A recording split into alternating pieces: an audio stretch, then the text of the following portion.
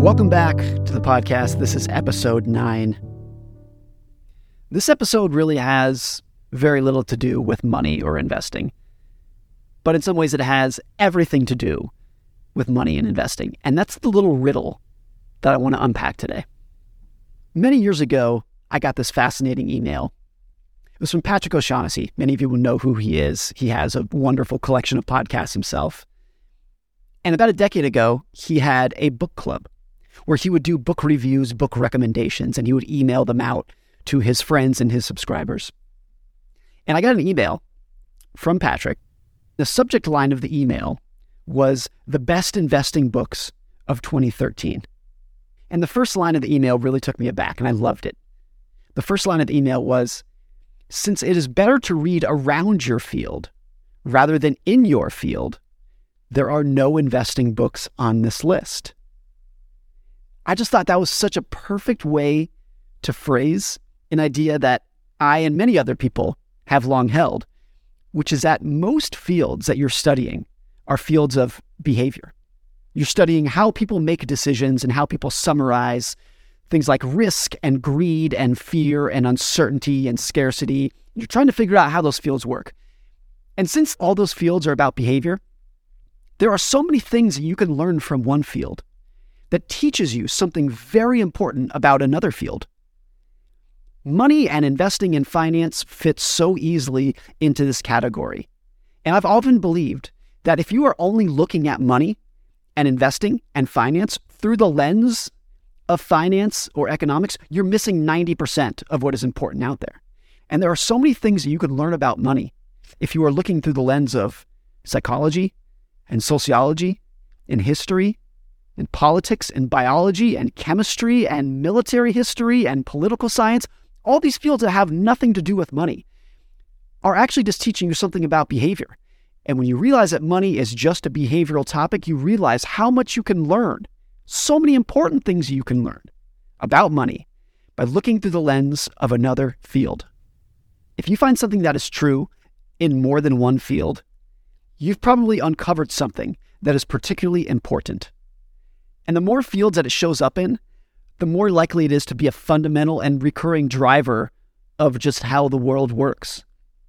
Joseph Tussman, who was a UC Berkeley philosophy professor, he wrote in the 1960s that, quote, what the pupil must learn, if he learns anything, is that the world will do most of the work for you, provided you cooperate with it by identifying how it really works and aligning with those realities. What could be more obvious than that? Just figure out how the world works and align with those realities.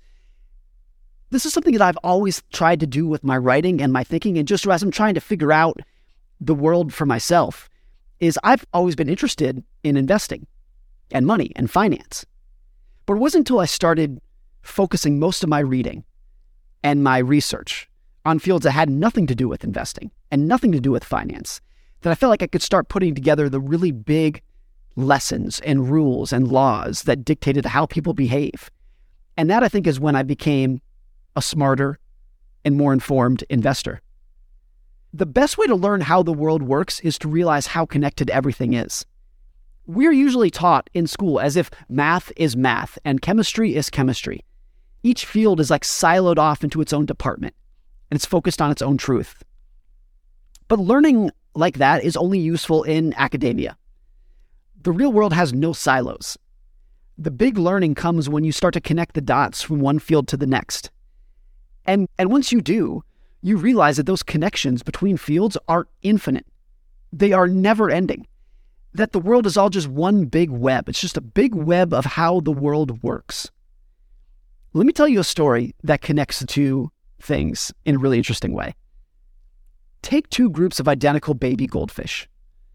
Put one in abnormally cold water and put the other in abnormally warm water. The goldfish who are living in cold water will grow slower than normal, while those who are in the warm water will grow faster than normal. Then if you put both groups back in regular temperature water, they will eventually converge to become normal, full-size adults. But then the magic happens. The fish that had the slowed down growth in the early days go on to live 30% longer than average. And the fish with artificial supercharged growth that were in the warm water go on to die 15% earlier than average. That's what a group of biologists from the University of Glasgow found many years ago. And I've always found this study so interesting. The cause of this is not complicated. The supercharged growth can cause permanent tissue damage, and it may only be achieved by diversion of resources away from maintenance and repair of damaged cells. While the slowed down growth, the fish in the cold water, the opposite happens.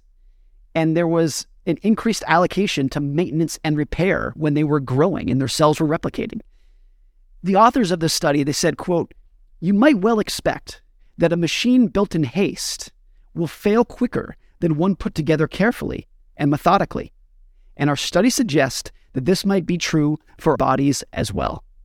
The same thing has been found in humans and in birds and in rats. And isn't it the same in business? Chamath Palihapitiya, the investor, he once said that however fast your business grows, that's the half-life for how quickly it can be destroyed. So many companies that were flush with cheap money from previous years are learning this right now. Every business in every industry has a natural growth rate. And when you push beyond it and you go for short-term supercharged growth, that comes at the cost of long-term quality and eventually survival. So look, when the limits of fast growth impact goldfish and rats, the same way it limits tech companies, you know you found something that is essential to how the world works and will continue working in the future. Just like Patrick taught me a decade ago, this might sound crazy, but once you understand the basic principles of your profession, you might gain more expertise by reading around your field rather than within your field. Connecting the dots between fields helps you uncover the most powerful forces that guide how the world works, which can be so much more important than the little new detail that's hyper-specific to your profession. And if you look around hard enough, there are so many of these dots to connect. I have so many of these to share. I want to share one of my other favorite ones. Most young tree saplings spend their early decades of life under the shade of their mother's canopy. Limited sunlight means that they grow slowly. Slow growth, of course, leads to dense, hard wood. But something interesting happens if you plant a tree out in an open field. Free from the shade of bigger trees, the sapling gorges on sunlight and it grows really fast. Fast growth leads to soft, airy wood that doesn't have time to densify.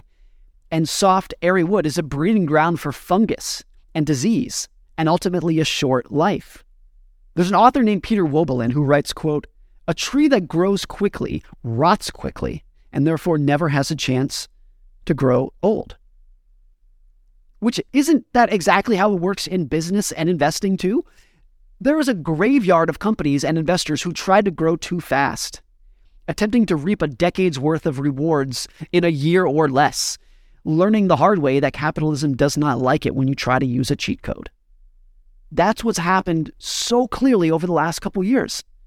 I honestly can never get enough of these little lessons and rules from one field that teach you about another field. And I have so many others that I want to share with you right now. I'm just going to spend a brief amount of time on each one, but I'm going to go through a little list of my favorite learnings from one field that teach you about something else. In evolution, there is a rule called Mueller's ratchet. It says that dangerous mutations tend to pile up when there is no genetic recombination, ultimately leading to extinction.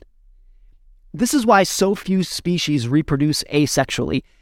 In the absence of variety, bad ideas tend to stick around, which is also exactly what happens in closed societies and large corporations. In astronomy, there is something called the Sagan standard. It says that extraordinary claims require extraordinary evidence in equal proportion. As a corollary, extraordinary claims require extraordinary scrutiny. Sagan used it as a standard to measure whether extraterrestrials were communicating with Earth, but it applies to almost any field where people get attention and recognition and money for discovering something new. In linguistics, there is something called Zipf's law. It says that there is a heavy power law distribution in the words that people use, with the most common word, which is the, being used twice as often as the second most common word, which is of, which is used twice as often as the third most common word, which is and it keeps on going down like that. There are something like 180,000 English words, but fewer than 200 of them make up half the words that people speak and write. So look, even in a massively diversified set, a tiny little handful of things make up the majority of occurrences. And it is the exact same in business and investing. Tails drive everything, and it is so easy to underestimate how important just a few companies and a few investing periods of time and a few products can be to your long-term success. This next one comes from the field of vaccines. Derek Thompson of The Atlantic once told me, money is more of a vaccine than a performance-enhancing drug. It can prevent a lot of misery, but it won't necessarily make you happier. I love that one. In complexity science, there's something called emergence. It's when 2 + 2 = 10, more or less. I'll give you a little example. Take a little bit of cold air from the north, and that's no big deal. Take a little warm breeze from the south, and that's pretty pleasant. But when those two things mix over Missouri, you get a tornado. The same thing happens in careers. When someone with a few mediocre skills mixed together at the right time becomes multiple times more successful than someone who is an expert in just one thing.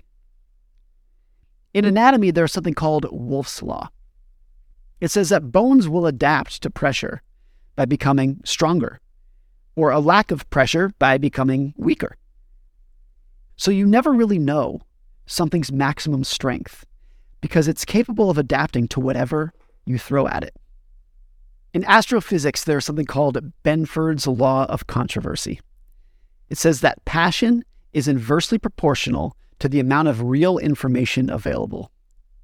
So when given the opportunity to fill information gaps with rumor and theory and imagination, people cling to what they want to believe to be true, which tends to be something that they are passionate about. The real world, though, is often very boring. In pharmacology, there's something called the Arndt-Schultz rule. It states that for every substance, small doses stimulate, moderate doses inhibit, and large doses kill. This is just a loose rule. It's not a law, but it applies to so many other things, including debt and ambition and networking and exercise and caution and analysis. A lot of problems come from doing the right thing, just in the wrong dosage. In biology, there's something called absorption rates. There is a natural limit to how fast something can grow, governed by how fast it can absorb certain nutrients. But different organisms have massively different absorption rates, despite being delivered nutrients at the same rate. So you can get vastly different outcomes despite feeding something the same nutrients. It's the same with education and career success and social networks. Some people are primed to absorb much more than others, even when they are part of the same system. In physics, there's something called Galilean relativity. It says that all physical laws work when you're moving the same way they do when you are at rest, which gives two people watching an event different perspectives of what happened. If I'm on an elevator and I throw a ball in the air, to me, the ball only rises a few feet. If you're watching me ride up in an elevator and you see me throw a ball in the air, to you it looks like the ball is traveling faster and higher than I saw it. Neither of our views is right or wrong. It's just relative to another. So to fully understand what's happening in any system, you have to see it from two perspectives, as an insider and as an outsider. In statistics, there is something called stationarity. It's an assumption that the past is a statistical guide to the future, based on the idea that the big forces that impact a system don't change over time. If you want to know how tall to build a levee, look at the last 100 years of flood data and assume that the next 100 years will be the same. Stationarity is a wonderful, science-based concept that works right up until the point that it doesn't.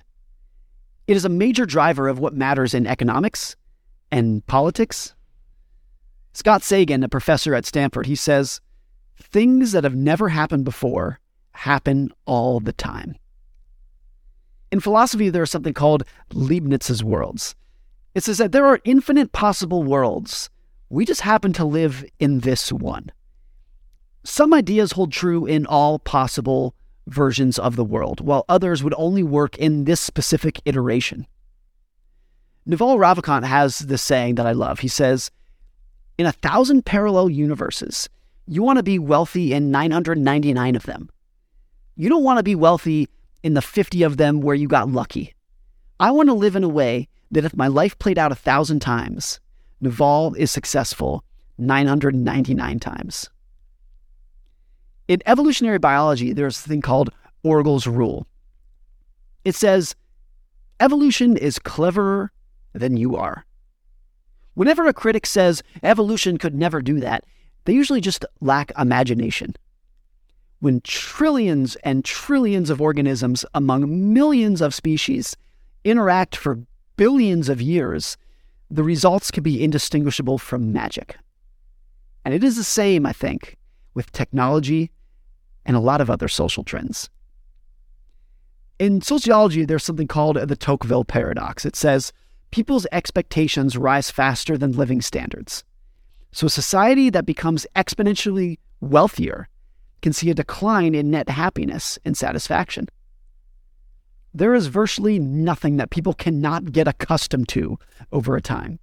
People have an unlimited capacity for taking things for granted, which also helps explain why there is so much desire for innovation and improvement. In statistics, there's something called Cromwell's rule. It says, never say something cannot occur or will definitely occur unless it is logically true, like 1 + 1 = 2. If you say something has a 1 in a billion chance of being true, and you interact with billions of things in your lifetime, you are nearly assured to experience some astounding surprises. And so you should always leave open the possibility of the unthinkable coming true.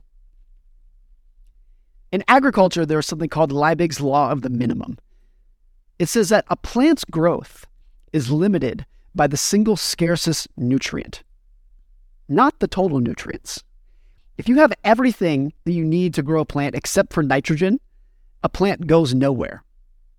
Liebig wrote, the availability of the most abundant nutrient in the soil is only as good as the availability of the least abundant nutrient in the soil. Most complex systems are the same, which makes them more fragile than we assume. One bad bank, one stuck container ship, or one broken supply line can ruin an entire system's trajectory. Last, there is a Chinese proverb called 3 men make a tiger. I love this one. It says, if one person tells you there's a tiger roaming around your neighborhood, you can assume they're lying. If 2 people tell you there's a tiger in your neighborhood, you begin to wonder. If 3 people say it's true, you are convinced there's a tiger in your neighborhood and you run for your life. The proverb first came about hundreds of years ago, but is probably more relevant today than ever in the social media age. People will believe anything if enough people tell them that it's true. Look around and you will literally find hundreds of these ideas linking one field to another. It is so much more fun to find these things than confining yourself to your own field. And better yet, I think it gets you closer to the truth. That's all for this week. We'll see you next time.